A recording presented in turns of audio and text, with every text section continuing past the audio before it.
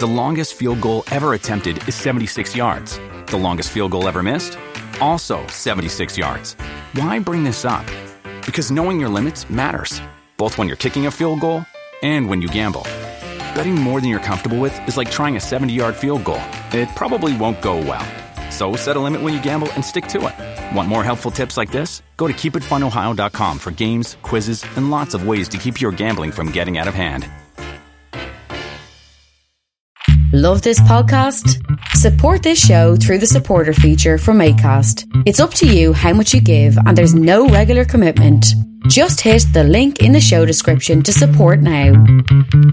What's good, boys and girls? Welcome to the show on Thursday, the 24th of November. Hope you're all keeping well. The World Cup is right underway, and we've had some pretty big shocks. Obviously, Argentina losing to Saudi Arabia, a massive, massive shock. But yesterday, Germany losing 2-1 to Japan, another huge shock. But when you boil it down, the way the German team are set up and how slow they are, how methodical they are, is it really a surprise that they got caught by that Japanese team with all that pace and movement and attack? Ilkay Gundogan put them one up from the penalty spot, Ritsu Doan and Takuma Asano with the goals for Japan. Massive victory. Well-deserved, and you would have to say Japan potentially favourites to top that group now. Spain 7, Costa Rica 0 in the other game in that group. Dani Olmo, Marco Asensio, Ferran Torres again, Gavi, Carlos Soler and Alvaro Morata. A massive win for Spain. Didn't think they had that many goals in the team. Be interested to see if they haven't just scored all their goals for the next couple of games. But even with that 7-0 win, I don't think they're necessarily through, because it wouldn't surprise me if they lost to both the Germans and the Japanese. I think the Germans are better set up to take on a team like Spain. And I think Japan, again, with that pace and movement, can cause Spain a lot of problems. In the other group, we had Morocco 0, Croatia 0 in a snooze fest. And then Belgium 1, Canada 0. Michy Batshuayi capitalising on a pretty poor error in the Canadian defence. But Canada should have been at least 2-0 up at that point, if not 3. They missed a penalty, Alphonso Davies deciding to take it for reasons not only to himself. And they were denied at least one other penalty that was pretty stonewall. Canada should be really encouraged by their performance. And I see no reason they couldn't beat both Morocco and Croatia. The Belgians, I think, will be quite concerned by how flat they were, how poor they were. The fact that both De Bruyne and Hazard were awful and couldn't get into the game. They couldn't cope with the pace of that Canadian team at all. That group is going to be very, very interesting. And I think there's a couple of big twists and turns to come in it. This morning, Switzerland have beaten Cameroon 1-0, Breel Mbolo scoring. Breel Mbolo, who in a different life could be playing for Cameroon. And right now we have Uruguay 0, South Korea 0 ongoing. It looks like it's a fairly evenly contested game from what I've seen. South Korea missed a one big sitter. Surprising choices in the Uruguayan team. Martin Caceres starting at right back. Wouldn't have thought Vecino would have been a nailed-on starter in midfield, but there he is. And Facundo Pellistri, who hasn't really played club football in a couple of years, he's starting on the right wing. He is very talented, but Manchester United continue to waste his ability. Him, Suarez and Darwin Núñez in a front three. Heung-min Son starting left wing for the South Koreans, and Kim Min-jae starting at centre-back. Obviously, the other Kim starting next to him as well. Look, I have to say, there's been some really good football played at this World Cup, but there's been some really, really poor games. Like Denmark, Tunisia was awful. Morocco, Croatia was awful. We've seen certain teams just look completely flat. Like Iran were awful. Qatar were awful. I thought Argentina were really poor. Costa Rica were the worst team we've seen so far. And, you know, it's them or Iran, and you would excuse the Iranian players, given what's going on in their homeland at the minute. That's got to be massively playing on their minds. It's completely disrupted their preparation. It's obviously far more important than football. And it's got to have been a factor in how poor they were, because Iran, what we know of Iran is they're solid. They're a solid team. They set up not to get hammered, and yet they still got hammered. So less than ideal. Less than ideal. As far as news goes, Harry Kane is fit to play against the USA. He picked up a bit of a knock against Iran. Brains in the middle, legs out wide. What Wales need against Iran. Canada missed penalty, blah, blah, blah. Neymar's last chance to bring Brazil World Cup success, almost certainly. Wales fly rainbow flags, but are furious at FIFA. Wales are training and using rainbow flags to set things out, which is a decent gesture. I thought the Germans took an interesting approach with the hands over the mouth team picture, basically saying that they'd been silenced and not allowed to wear the One Love armband and protest the way they intended. German football is not perfect, but it was nice to see them taking that step. Ronaldo given 2-match ban for fan phone incident. What? Former Manchester United forward Cristiano Ronaldo has been banned for 2 domestic matches for knocking a phone out of an Everton fan's hand. The 37-year-old appeared to hit the phone as he went down the tunnel after a defeat at Goodison Park in April. He was also fined 50,000 by the Football Association. Ronaldo will serve the ban at domestic level with any new club in England or abroad, although it does not apply at continental club level, so he could play in the Champions League if a Champions League club were stupid enough to sign him. He was cautioned by police in August and apologised to the young fan immediately after the incident. But what I noticed he didn't do was replace the young lad's phone. He offered to bring him to a game at Old Trafford. Why would an Everton fan want to go to Old Trafford? The young lad probably just wanted his phone replaced. How has it taken 7 months for this to come out? That he gets banned? How has it taken 7 months? And why is it the week after he leaves United, or the week he leaves United? It's farcical stuff, as ever, from the FA.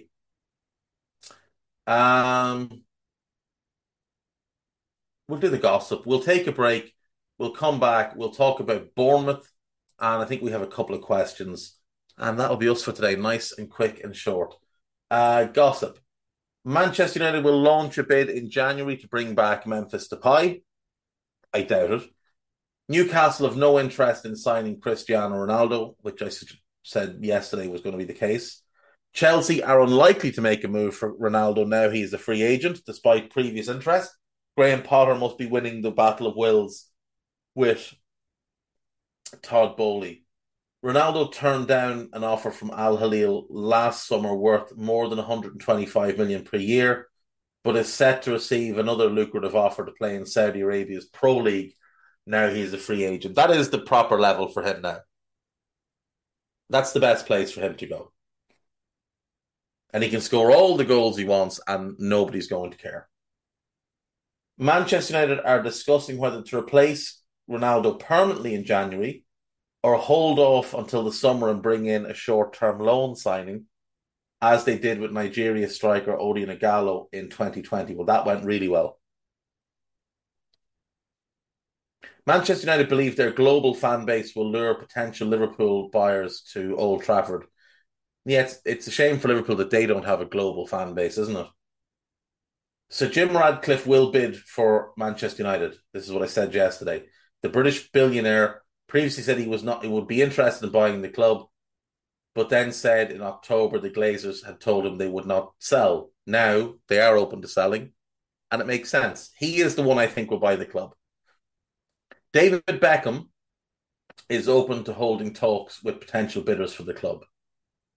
I really don't understand. I mean, Beckham left before the Glazers took over. There's no relationship there, so I doubt he'll be invited to take part. Manchester United want Bayer Leverkusen and French attacker Moussa Diaby to take Anthony Martial's place in the squad. So they want to replace a striker with a winger, having, spent nearly 100 million on a winger this past summer and 75 million on a winger the summer before, while also having Garnacho and Ahmad and Palestri and Elanga and whoever else. Rashford plays in wide role. That's a nonsense story. Arsenal and Chelsea are interested in Adrien Rabiot, who is out of contract in the summer. He could make sense for Arsenal. He'd fit in that Xhaka role. Chelsea and Liverpool are set to miss out on Konrad Laimer, who wants to join Bayern Munich. Makes sense. I felt all along that's where he'd go. Leeds have been in contact with AC Milan to ask over the status of Charles de Ketelaere. Now, de Ketelaere turned Leeds down in the summer to go to Milan. It hasn't gone great at Milan, it must be said. He is very, very talented, but it just hasn't worked out so far. But I would give it time. Declan Rice wants to play Champions League football, and West Ham expect to lose him in the summer. I think that's been coming. Morocco winger Hakim Ziyech has refused to leave out. I just don't care anymore about him. I really don't. I'm not reading about him anymore. Carlo Ancelotti wanted the Spanish club to sign Rice, but they brought in Aurelien Tchouameni instead. That's not true. It just isn't true. Spain forward Marco Asensio says he wants to stay at Real Madrid. Barcelona have told coach Xavi he can only make signings in January if players leave first. Makes sense given their finances. Atletico Madrid want to sign Borussia Mönchengladbach and France striker Marcus Thuram. I could definitely see him working under Simeone. A full takeover of Everton by US investors is edging closer after new developments behind the scenes. Now, the kind of wording involved there suggests spoofing. It is Wayne Vesey, which always suggests spoofing.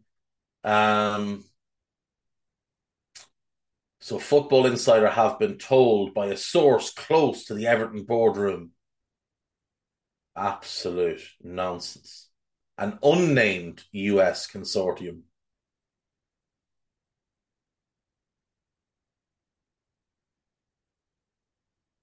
This is great.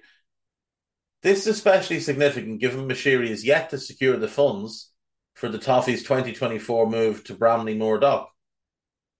The 67-year-old is expected to part finance the construction project, but cannot commit the full 500 million it will take to see the stadium through to completion. Moshiri is willing to relinquish some of the club's equity. He currently owns 94.1% in exchange for cash, but a full takeover would see him sell his entire stake. Well, that would be what a full takeover is. This seems like a load of nonsense from Wayne Vesey, which is the usual from Wayne Vesey, in truth. Right, we're going to take a break. When we come back, we were going to talk about Bournemouth and their season so far and what they need to do in January and the outlook for them. And then we've got a couple of questions. So we'll see you in a sec.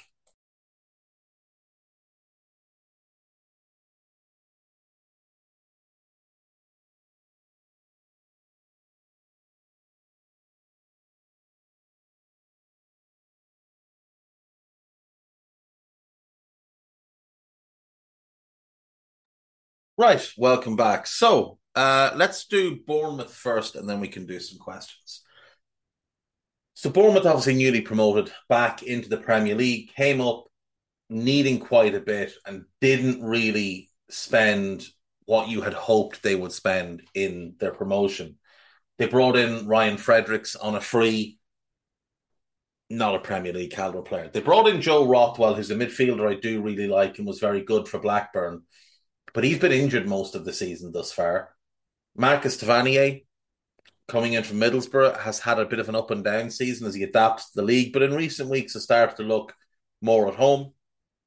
They signed Neto from Barcelona. I'm not overly keen on Neto, but given the form of Mark Travers, Neto has actually been by far their better option this season. He's been injured as well. He's hopefully back after the World Cup break. And then Marcus Senesi, the Argentine centre-back from Feyenoord, was brought in. Left-footed centre-back was a bit of a strange signing considering Lloyd Kelly largely played that role for them. Now, it could hint at a move to a back three or to Lloyd Kelly moving to left-back.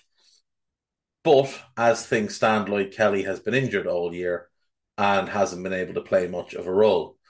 They began the season by beating Aston Villa at home 2-0, really good start to life in the league.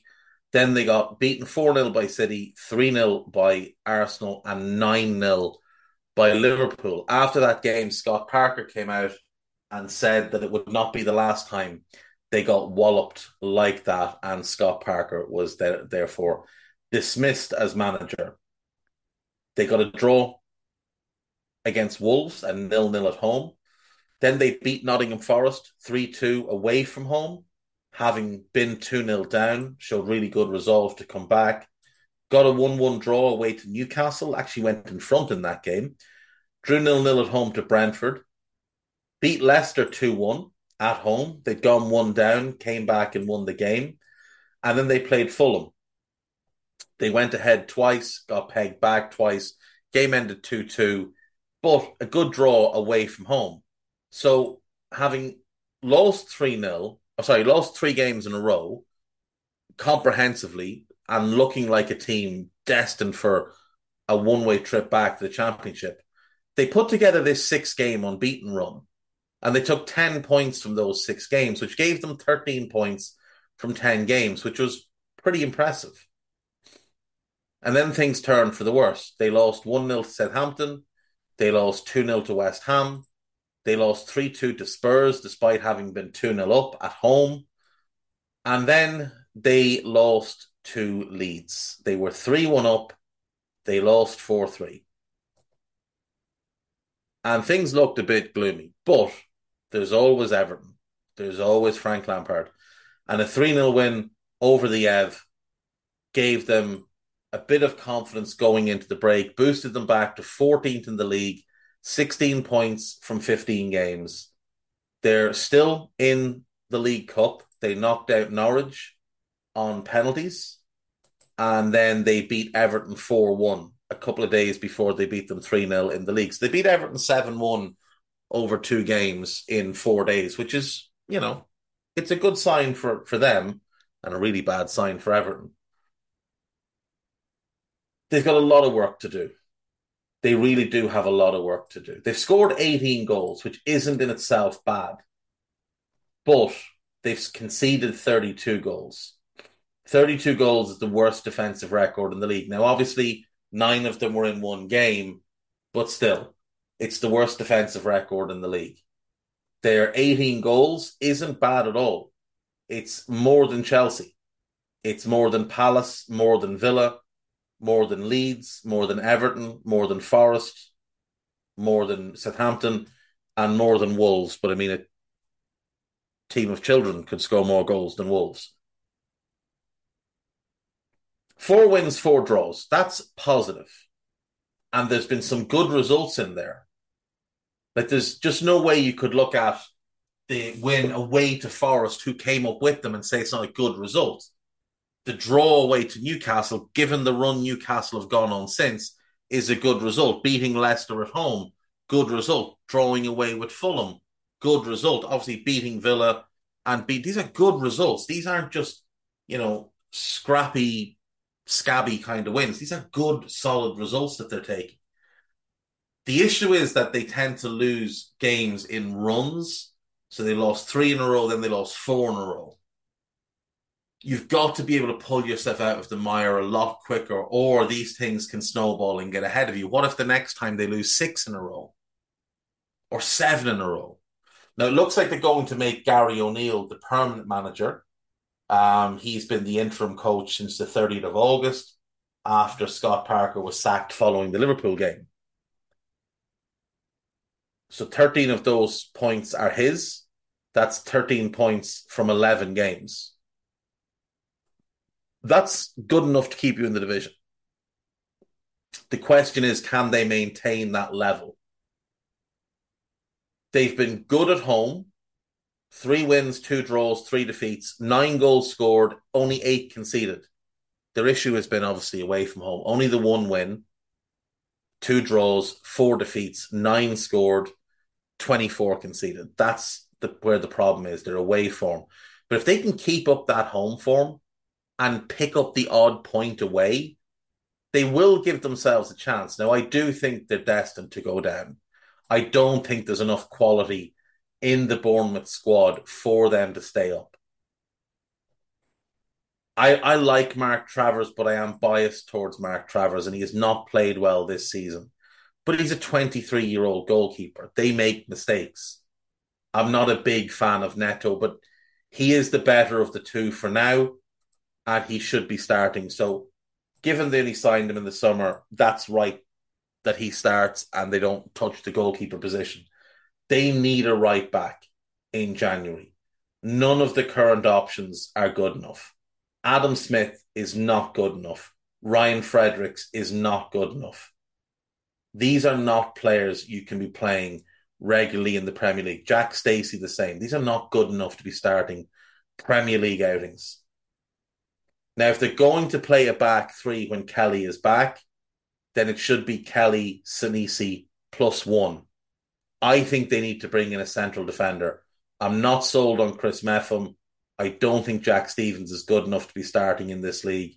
I think they need to target a right back and a right-sided centre-back in January.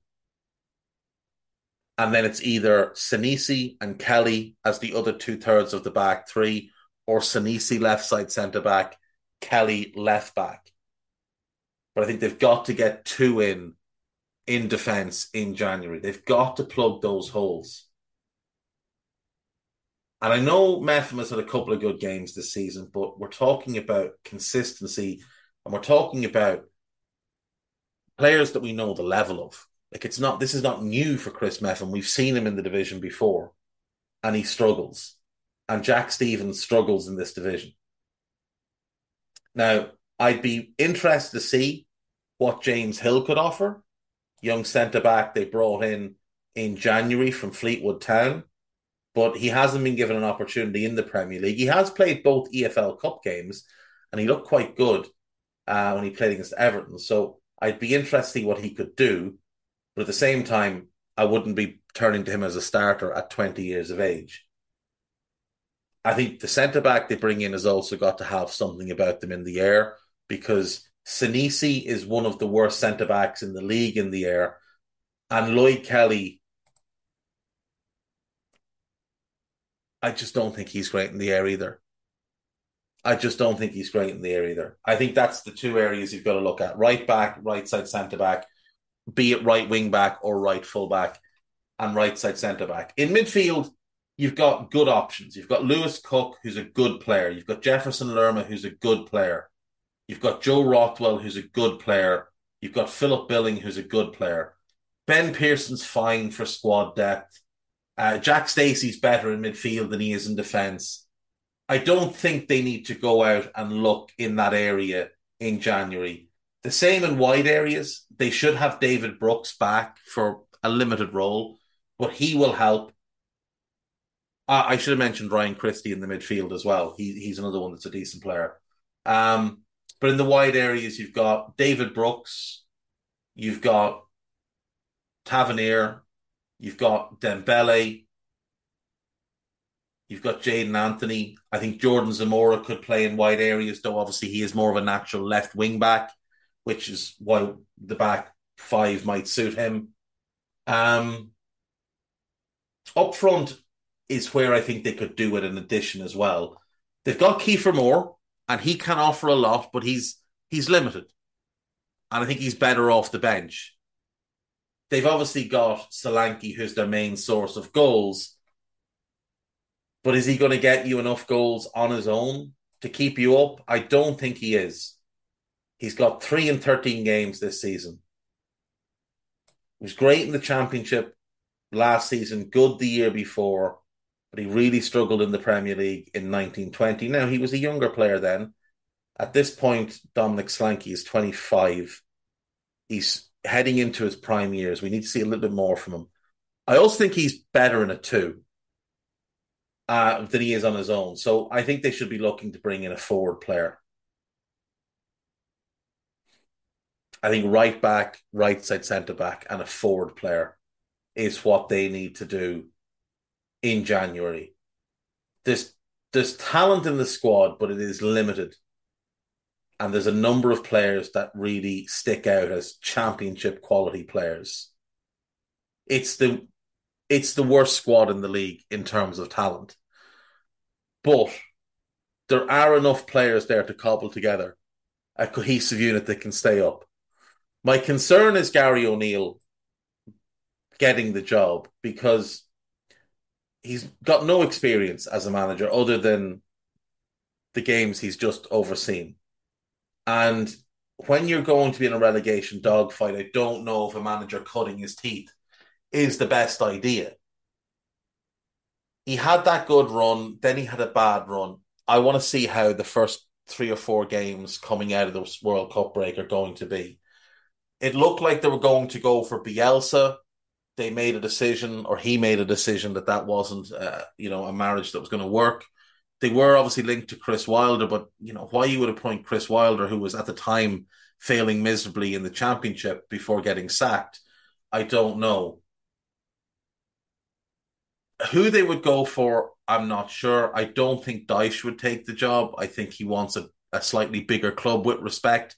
He's just been at Burnley, who are a similar sized club to Bournemouth. I think he wants a slightly bigger club where he's got a bit more, of a budget behind him.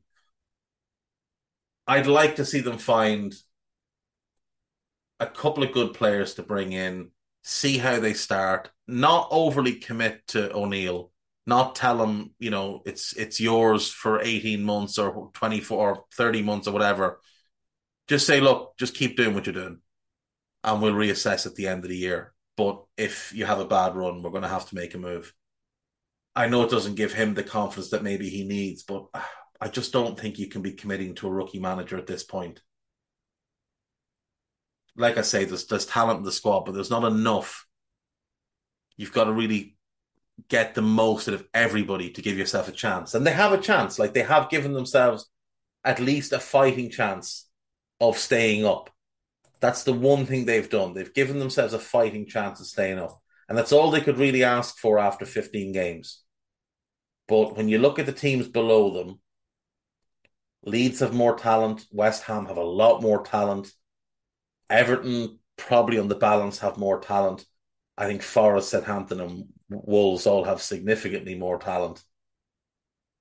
I do think they're going to find themselves going down.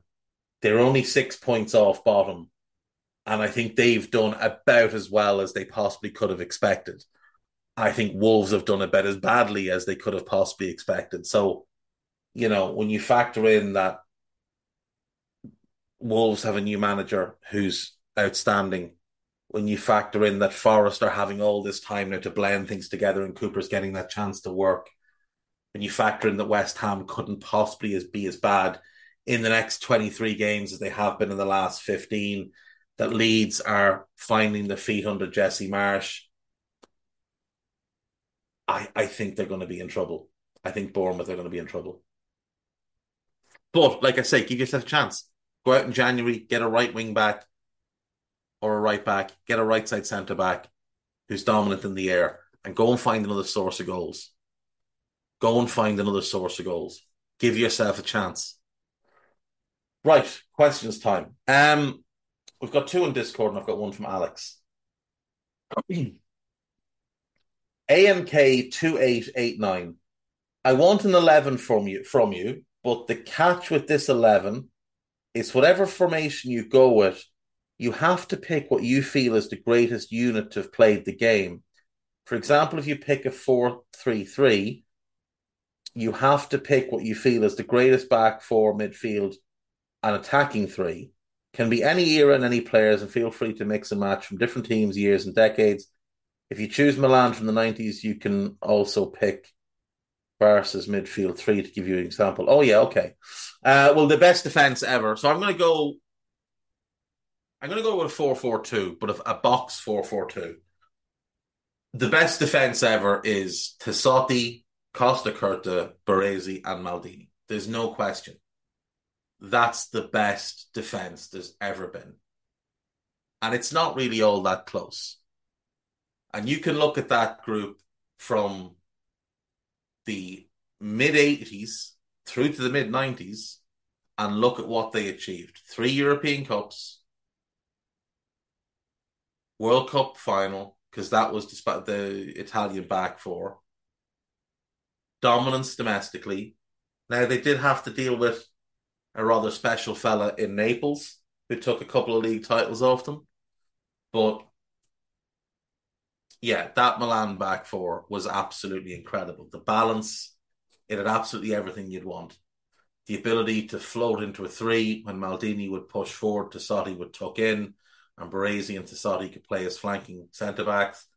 It could go to a 1-3, where Baresi would drop behind Costacurta, Maldini and Tassotti would come narrow, and they'd be able to do what was called the door bolt. It was just exceptional. Baresi could rampage out of defence into midfield. The two fullbacks could tuck, so they could go 3 and a 5 in midfield if need be. The box midfield I would go with, there's two choices here, really. There's the Tigana Platini Magic Box, the Carte Magique from France 84. But the one I love is the Lazio midfield from their title-winning season under Sven. Stankovic, Simeone, Veron, and Nedved. That midfield had absolutely everything. You got the goals and the pace of Nedved. You got the industry, the creativity of Stankovic, who could also get you a goal. You got all that industry and rattiness and the bastard syndrome of Diego Simeone. And then you got Juan Sebastian Veron, who at that time might have been the best player in the world at dictating a game from the middle of the park. Incredible range, incredible vision, could literally pick any pass. People will judge him on his time at United. It was never going to work. It was the wrong fit with Keane and Scholes. It was never going to work. The pace of the game was all wrong for him. He should have stayed in Italy. But you look at him through Sampdoria, Parma, and Lazio. Phenomenal. A phenomenal footballer. That midfield is my favourite midfield that I've ever seen. I wouldn't swap it for anything. I just think it was perfect. And you look at, the age profile of them all, they're all in that sort of mid-20s block as well. If it hadn't been for Lazio's financial issues, I wonder how long that they could have stayed together and what they could have accomplished. So Veron in 99 was 24. Simeone, be fair, he was 29, so he was a little bit older. Pavel Nedved. Nedved was 27. And Dejan Stankovic. He was only 21. And you look at that. One of the important things when you're taking a unit is you also need to take in who the depth is. So with that Milan defense, I get the likes of Panucci, who, as everybody is aware, was an outstanding fullback who could play both sides and was always seen as a reliable player. I get Filippo Galli as the alternative centre-back, and Roberto Muzzi as well, as another fullback, could play anywhere, could also play in midfield. So, you're getting a strong unit. You look at that Lazio team and the depth they had in midfield, and it is pretty phenomenal, the squad that they had. So not only do I have that starting midfield, I get Sergio Conceição, who is an outstanding winger and could give them a different look I get Dario Marcolin, who was a solid sitting midfielder who could run a game a little bit. Not a great player, not a great player at all, but a solid, consistent performer. I get Attilio Lombardo for a bit of width, a bit of experience. I get Matthias Almeida, who would be the natural successor there to Simeone. Now, he was 26 at the time, but he was a great holding midfielder. Could break up play and energy for days, brought leadership. Gianpaolo Pinzi, I'm not overly familiar with. I don't really remember him. But I get that Lazio midfield group. Nothing is touching that Lazio midfield group. Like, if the box doesn't work, you can bring one of them off and bring on Conceição. And you've got a player who at that time was one of the best wingers in world football. Now, Lazio wasn't the happiest of times for him, but he was a really, really good player. He actually went to Parma after that season. Him and Almeida were used to get them Hernan Crespo. I preferred the team before Crespo got there, but could understand what they're doing. And I loved Crespo. Absolutely loved Hernan Crespo. But that Lazio midfield was just otherworldly. And a front two. And I'm tempted to go back to the AC Milan well and go for the Dutch duo of Ruud Gullit and Marco van Basten, because I think that is one of the great duos we've ever seen. They were just perfectly made to play together, club and country. You could look at something like the Baggio-Ronaldo pairing at Inter Milan, even though it never fully clicked, just the sheer talent of those two players. Had they been given more opportunities, had Ronaldo been able to stay fit, I have no doubt it would have worked. But I think what I will go with is the Napoli front two. I suppose it was more of a three because Andrea Carnival played. See, the Maradona-Careca pairing was really special. Do you know what? He didn't mention if I could pick international or not, or just club. I think I'll go Bebeto and Romario from '94, Brazil. Excuse me, Bebeto and Romario. The other option would be Rivaldo and Ronaldo from 2002, but that was Ronaldo a little bit past his best. Romario and Stoichkov was pretty good for Barcelona. York and Cole obviously was a great pairing. Shearer and Sutton was a good pairing. Shearer and Ferdinand was a good pairing. Fowler and Collymore had the talent to be the best pairing.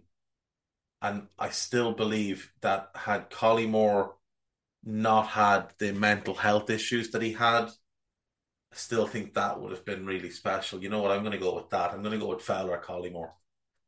From a talent point of view, I don't think we'll ever see anything as good in English football. From pure talent for two English players, Fowler is the most gifted natural finisher English football has seen, at least since Jimmy Greaves, and maybe even including Jimmy Greaves. And as an all-round player, Stan Collymore is the most talented forward England has ever produced. You look at the physical gifts and the technical ability. 6'2", built like a tank, really quick, could shoot off both feet, could beat players on the dribble, could cross on both feet. I genuinely think Stan Collymore is the most naturally gifted English forward that there has been. Unfortunately, with him and Fowler, Fowler's body let him down and Collymoore's mental health let him down. But those two together, that season that Collymore landed at Liverpool, 95-96, he was really, really good.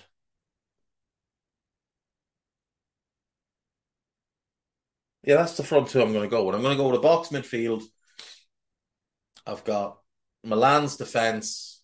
I've got Lazio's midfield from 1999, 2000, 99, 2000, and Liverpool's front two from the 95-96 season.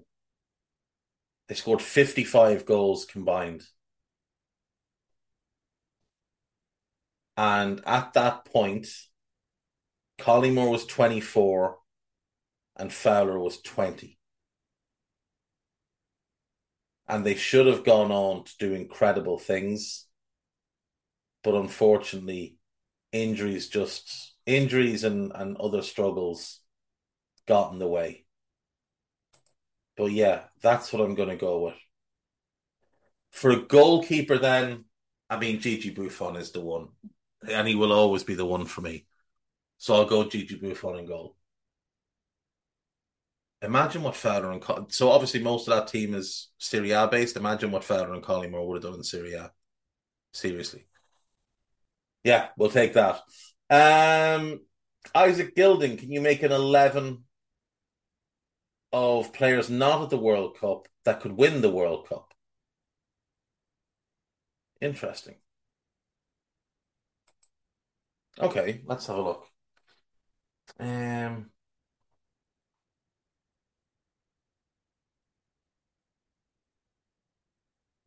let's see.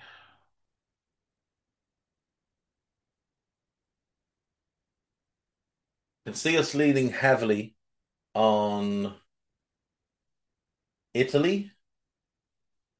I think there'll be at least one Swede in the team. Let's get another piece of paper. Write this on.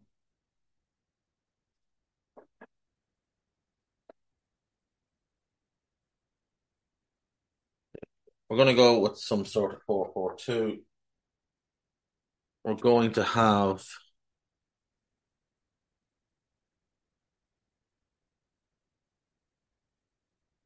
Haaland and Salah obviously have to start.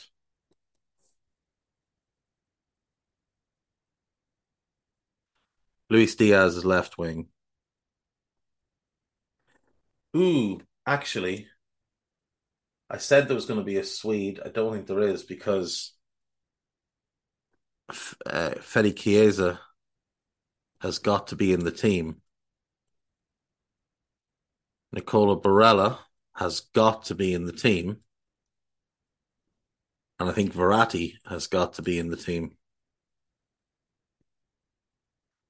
Um,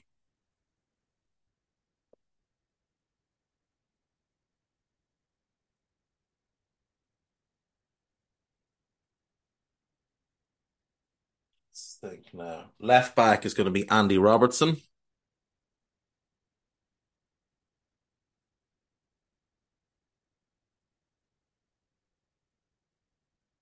One of the centre backs has got to be. I don't really love him at centre back, but David Alaba. I mean, he has to be in the team.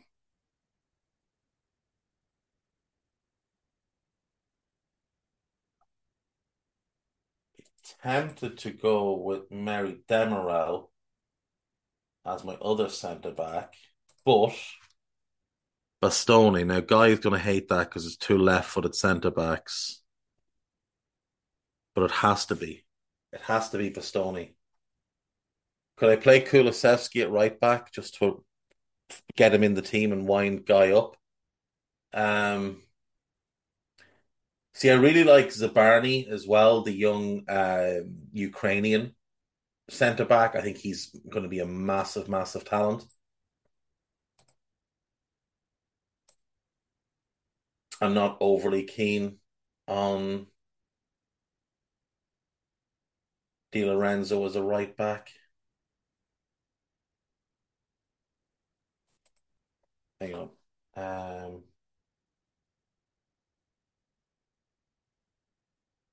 I've just realised I've only got one African player in, and that's a little bit harsh. So you could have had Victor Osimhen in as well. Um, no Riyad Mahrez.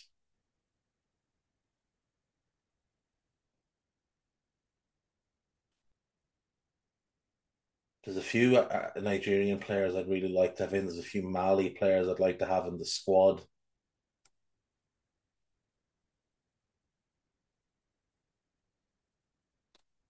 I need a right back and a goalkeeper. Donnarumma is the goalkeeper.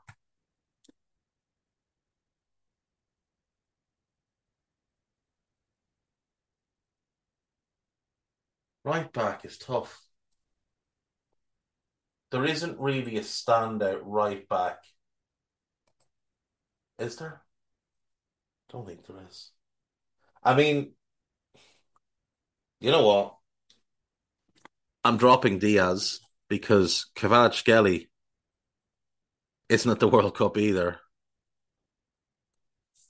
So I'm going to go with him and Chiesa either side of Haaland and Salah. Even though I do think it would be better with Osimhen, I think people might give me some abuse if I don't pick Haaland. But I do think Osimhen and Salah with those two wide would work better.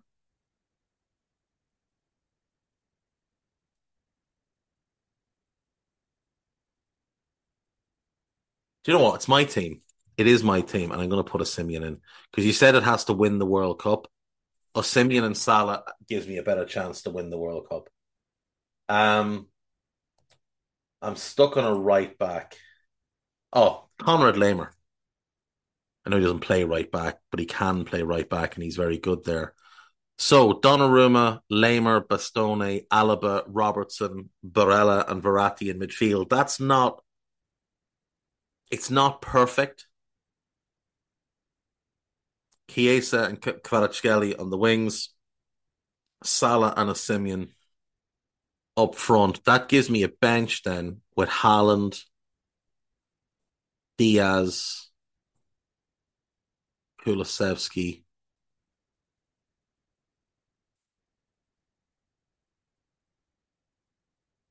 Do you know what? I can't do the two left-footed centre back thing either. I'm going to put Alaba on the bench. I'm going to play Bastoni and Zabarni as my two centre backs.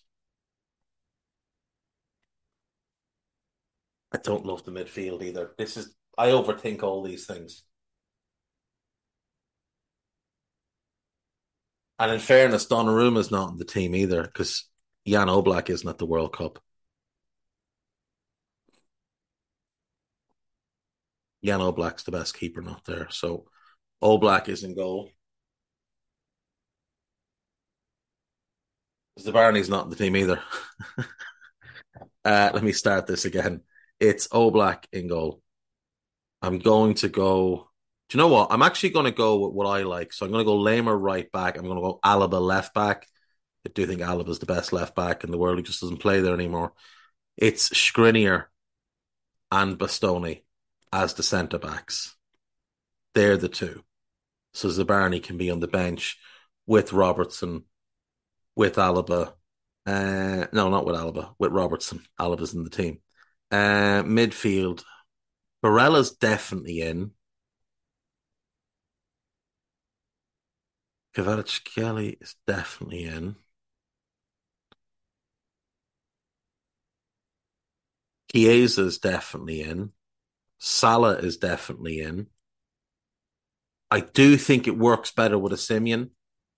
And if it's a choice between Salah and Haaland, I'm taking Salah because I'm biased, but I also think he's a better footballer. Dominic Szoboszlai has to be in the squad, but doesn't quite make the team. Nobody else from that group. Nobody else from that group. Any good Russians that could be in? No. Odegaard would be in the squad, you'd imagine.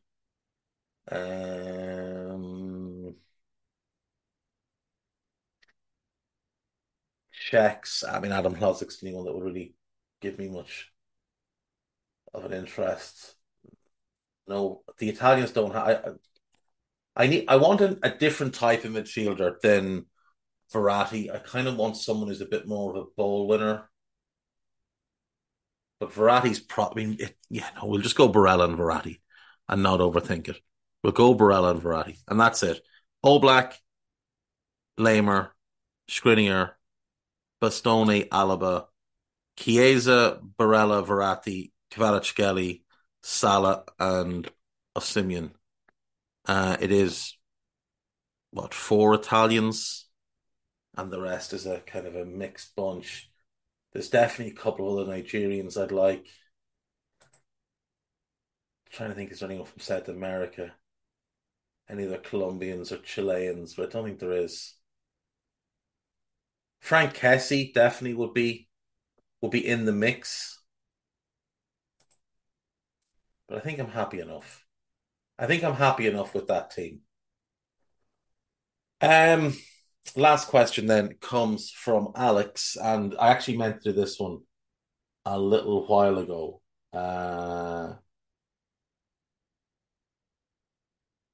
Where are they now from some former Liverpool youngsters? So this is Liverpool related. I just going to do it now, so it's done because I promised to do it before and completely forgot because I'm an idiot. So Andre Wisdom is the first player up, and Andre Wisdom is currently unattached and has been for 2 years now at this point. He left Derby in the summer of 2021 and hasn't signed with anyone else. He's had quite a disappointing career for me. When he broke through, when he came through the Bradford Academy and got signed to Liverpool as a 15-year-old, he was very, very highly rated. He was really good in the England underage teams, but just never made the grade at Liverpool. Had a couple of decent loans to his credit, including one at Red Bull Salzburg, where he won a double and played a pretty important role. I thought he would have a much better Premier League career. I thought he'd be a career Premier League player, and it just wasn't to be. He was pretty good on his loans at West Brom and Norwich, but it just wasn't to be, and he settled into being more of a championship level player. Cameron Brannigan. Let's see now. Cameron Brannigan is currently playing for Oxford United. I was never overly sold on him. There were a few people that thought he was like the next Coutinho or the one who would replace Coutinho.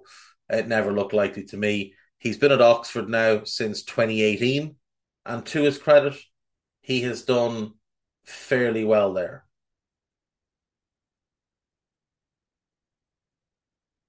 He was due to go to Blackpool. They triggered his release clause in the summer, but he turned it down and decided to stay with Oxford. So fair play. Nice to see the loyalty. Danny Pacheco, another one that I was never sold on. He's currently playing for Górnik Zabrze in Poland. He's had a journeyman career. From Liverpool, he had loans at Norwich, Atletico Madrid, Rayo Vallecano, and Huesca. Then played for Alcorcon. Funnily enough, one of the clubs now owned by potential Liverpool buyer David Blitzer. Betis, Alaves, Getafe, Malaga, Logroñés, Aris Limassol in Cyprus, and now he is in Poland. I wish him all the best. I hope he does well, but no, he was never one. He was never one for me. Samid Yessel. This kid had lots of talent, but the worst injury luck you'll ever see in your life. He's currently playing amateur football in Germany for Ratingen 0419. I think he's had 4 ACL tears. When he was young, Germany and Turkey were fighting over who he was going to play for. And his underage scoring record for the Germans up to under 19 level was ridiculous. He'd been great in the Leverkusen Youth Academy. It just never worked at Liverpool. He never got opportunities. He was constantly injured. And unfortunately, his career was completely torpedoed, and he went on to have a very disappointing career, considering what he was pegged to accomplish. I thought we might have found like a new Fowler when we got him, and it turned out he just wasn't. Well, the injuries obviously didn't help. Teixeira, what was his first name? João Teixeira. João Carlos Teixeira. He is playing in the Qatar Stars League for Salal. Again, I thought when we got him, we were after getting a really talented player. And he was talented, there's no doubt. He had a bad injury, though. He wore a back brace for like a year and didn't kick a ball for like a full year. I think the 14, no, not the 14-15 season. Was it the 15-16 season or something? He had like a really serious injury that he had to wear a back. Oh no, it was just when he signed for Liverpool. He was signed with a back injury. Yeah, he was pegged as the new Deco, and he did look like he could be the business, but it just didn't work out. The injury obviously didn't help, but he just wasn't of the level that we had hoped he would be. Steven Sama, youngster signed from Borussia Dortmund, looked talented but never made the grade at the club. He last played for Accrington Stanley. He's now without a club. He didn't make much of an impact at Accrington Stanley, and he's not made much of an impact in his pro career. But, you know, it happens, unfortunately. It happens. Made a bad move. It's always a concern to me when I see a player that went through 5 academies. It just doesn't strike me as a good thing for players' development to change academies every 2 years, as he did. 01, 03, 05, 07, and 2019 or 2009. He started in a new academy every 2 years, and his career just kind of was the same. You know, after 5 years at Liverpool is the longest spell he spent anywhere, but he didn't play a senior game. Shame was very highly regarded when they got him. Allan is one that Liverpool fans will be familiar with without ever probably having seen play, because he never got to play for the club. He's playing for Atletico Mineiro and has been really, really good for them. I didn't know much about him when Liverpool signed him. From what I've seen since he left, he reminds me a bit of Ismael Benisher, a very talented player. Wouldn't surprise me if he plays for Brazil at some point. I don't think he'll be a regular, but I think he could get a cap or two. Spent 5 years at Liverpool, never got to kick a ball, but had some really successful loans, and then he made his move to Atletico Mineiro in 2020 and has gone from strength to strength since going back there. And the best of luck to him. Like, you know, he went on loan in, what league is that? The Finnish league, 8 games. Went to Belgium, played 9 games. Went to Hertha Berlin, 16 games. Went to Apollon Limassol, 22 games. Had a failed loan at Eintracht Frankfurt that I never really understood. 4 games. Went to Fluminense, played 47 games. And since joining Atletico Mineiro, 48 games, 61 games, and 53 games. He has won the Brazilian League, the Brazilian Cup, a couple of state cups, and the Brazilian Super Cup. He was in a team of the tournament for that state league. He also did win the Finnish league when he was at some club whose name I'm just not even going to try. Shea Ojo, probably the most disappointing one on the list. When we got him from MK Dons, he was tagged as the next big thing. This was a huge coup. This kid was going to be the absolute business. This was the most talented player that they had produced, even more so than Dele. And it just didn't work. It just didn't work. Dele was in the first team when we got him. This was the next one along. And they were going to be putting him, they were saying when he turns 15, he's going into the first team squad. Liverpool bought him at 14. which in a way is too young to be buying players for 2 million quid. Maybe the pressure got to him, but look, he's done okay on a couple of loans. The loan at Cardiff, the loan at Fulham, he was quite good. He's proven himself to be a good Championship player. He's at Cardiff now permanently. I hope he goes on and has a good career, but it won't live up to the expectations. That's for certain. Ovi Ejaria, I was never keen on. Didn't think he had the consistency to make it at a top club. Liverpool had signed him from Arsenal. There had to be a reason Arsenal were releasing him at 17.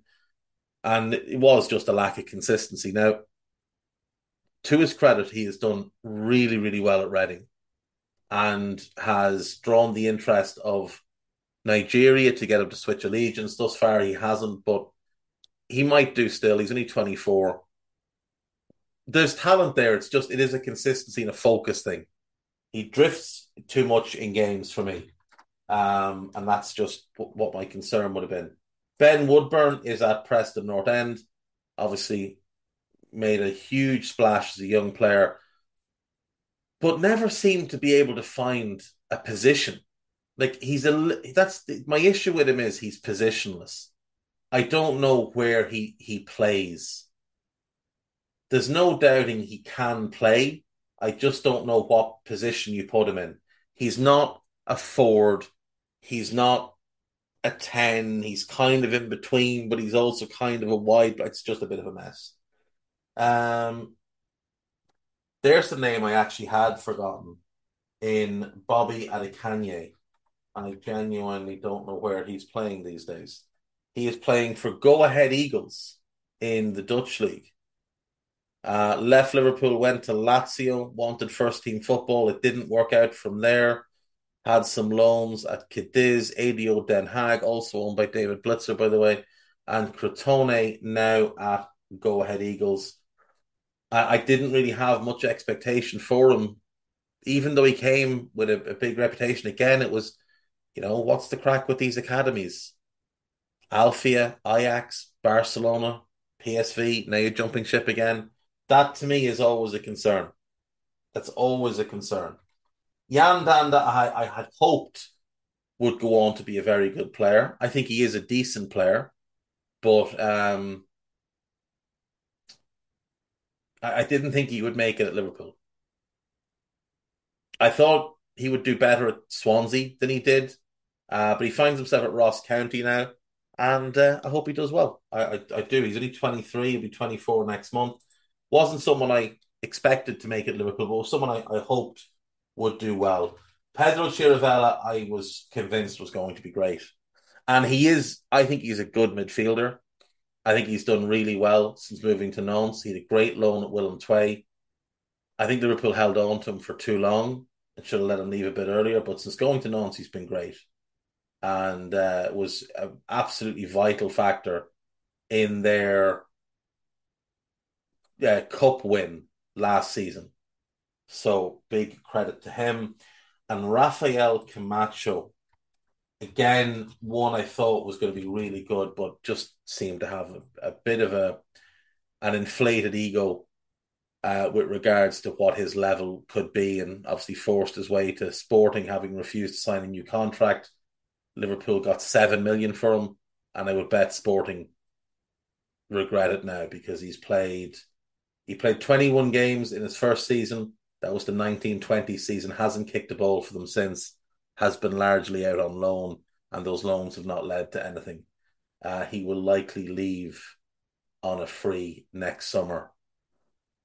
I hope he does well. I'd like to see these kids all go on and have good careers, but I just think a lot of these kids make bad decisions because they're getting bad advice, and it just has such an incredible knock-on what a bad decision at 22 can make.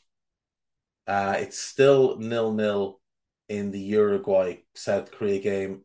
Uruguay have just hit the woodwork. Danny Murphy says neither team looks like scoring. It's not a terrible result, though this is a tough group. You've got Ghana and Portugal in this group. It's not a It's not a terrible result, but it's a tough group. You're going to have to go and probably beat Portugal to get yourself through. You can beat Ghana and get a draw with Portugal, but yeah. I still think Uruguay are going to do quite well. Right, I'm done. I will see you all tomorrow. Take care of yourselves. Have a pleasant, pleasant day. And enjoy your World Cup. Bye-bye. Sports Social Podcast Network.